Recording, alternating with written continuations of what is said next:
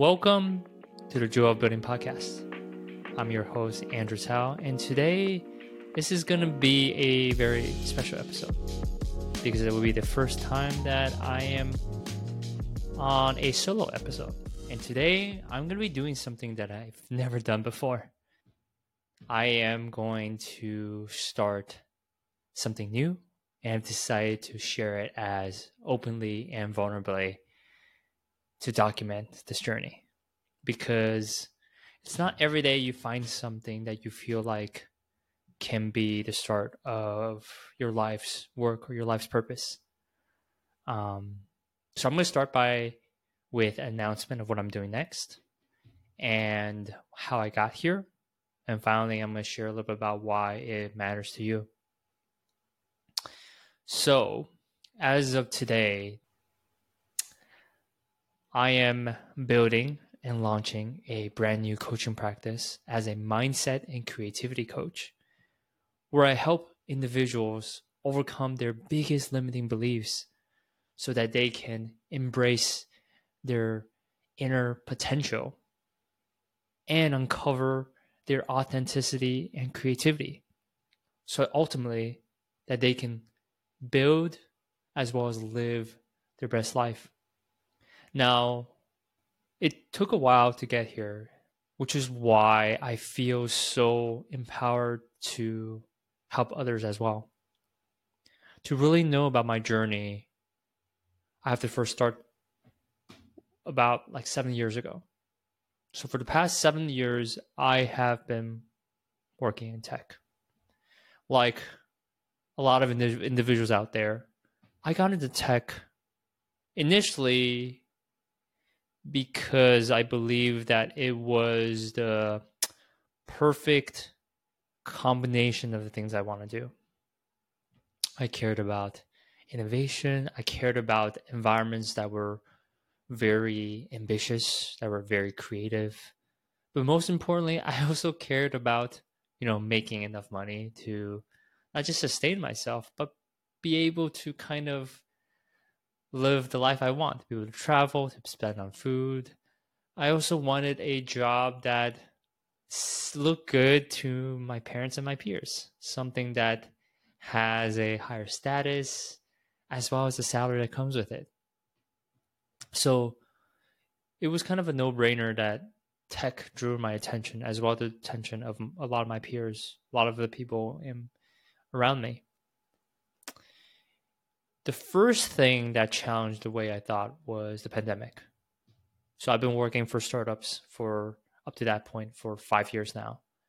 And when the pandemic hit, I lost my job as a product manager at a startup. And this one in particular shook me because I didn't even realize I had invested a lot of myself into it.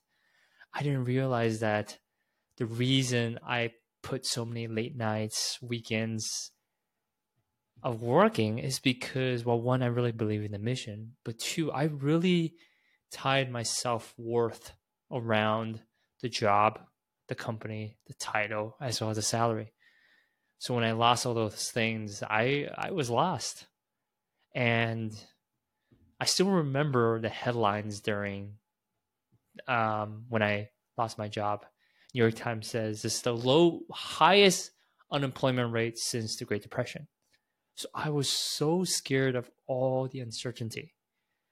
But it was exactly in that space of fear and even pain that I started asking myself questions that maybe I haven't before. I started asking myself questions like, if I were to do anything I want right now, what would that look like? What job would I look like? And soon those questionings led me to start my own business. It was the first time I started a coaching business where I help others build and launch things on the internet using no code. And that's what I've been doing for the past 2.5 years. And since then, I have done over 50 hours of sessions of coaching with over 18 clients. And time again, I've seen how many people have enjoyed working with me. even though I found the work really fulfilling, I always know that there was something missing.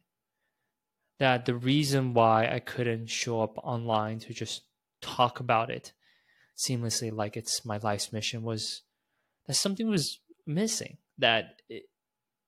Even though it was something I consider my zone of excellence, where I had a lot of skill sets in, and I had a lot of knowledge gained over such a long period of time, that my heart wasn't complete in it. And the more questions I asked myself, the more I realized that this isn't my life's work, and that my zone of genius doesn't lie in tech. And that was a mind blowing realization, because anyone will rationalize this as maybe being not realistic or taking too much risks. Someone would say, hey, look at this economy right now. It's so difficult as it is to get a job, albeit start a business. And you should stick with what you know best. But when I look back at my coaching experience, I realized that it wasn't these technical coaching that was my zone of genius, but how I was able to make people feel. And I cared about empowering these individuals to become simply the best version of themselves. I'm sure there is a lot of you who are out there and potentially watching this video who may be doing something that you feel like may not be your life's work, may not be aligned to your heart or this inner child. And I've been there. I've gone through mountains and hilltops just to kind of find out what authenticity means to me. And I realized that I want to help others figure out who they are so that they can start doing the things they want to do and really believe that they can make a living out of it. And that's why I'm here. That's why I'm starting this coaching business, and that's why I'm starting this video, because there is a self-belief now that even though this is really scary, uncharted territory for me, that I believe that is important.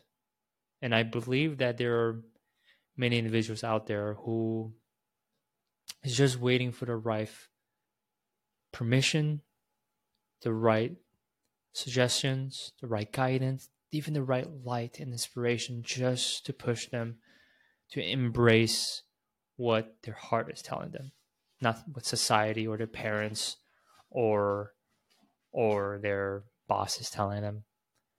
And I'm excited to kind of share my journey. If anything I shared today resonated with you or isn't interesting to you, I invite you to follow along my journey. I am looking forward to sharing, to carve out this path for myself and for others.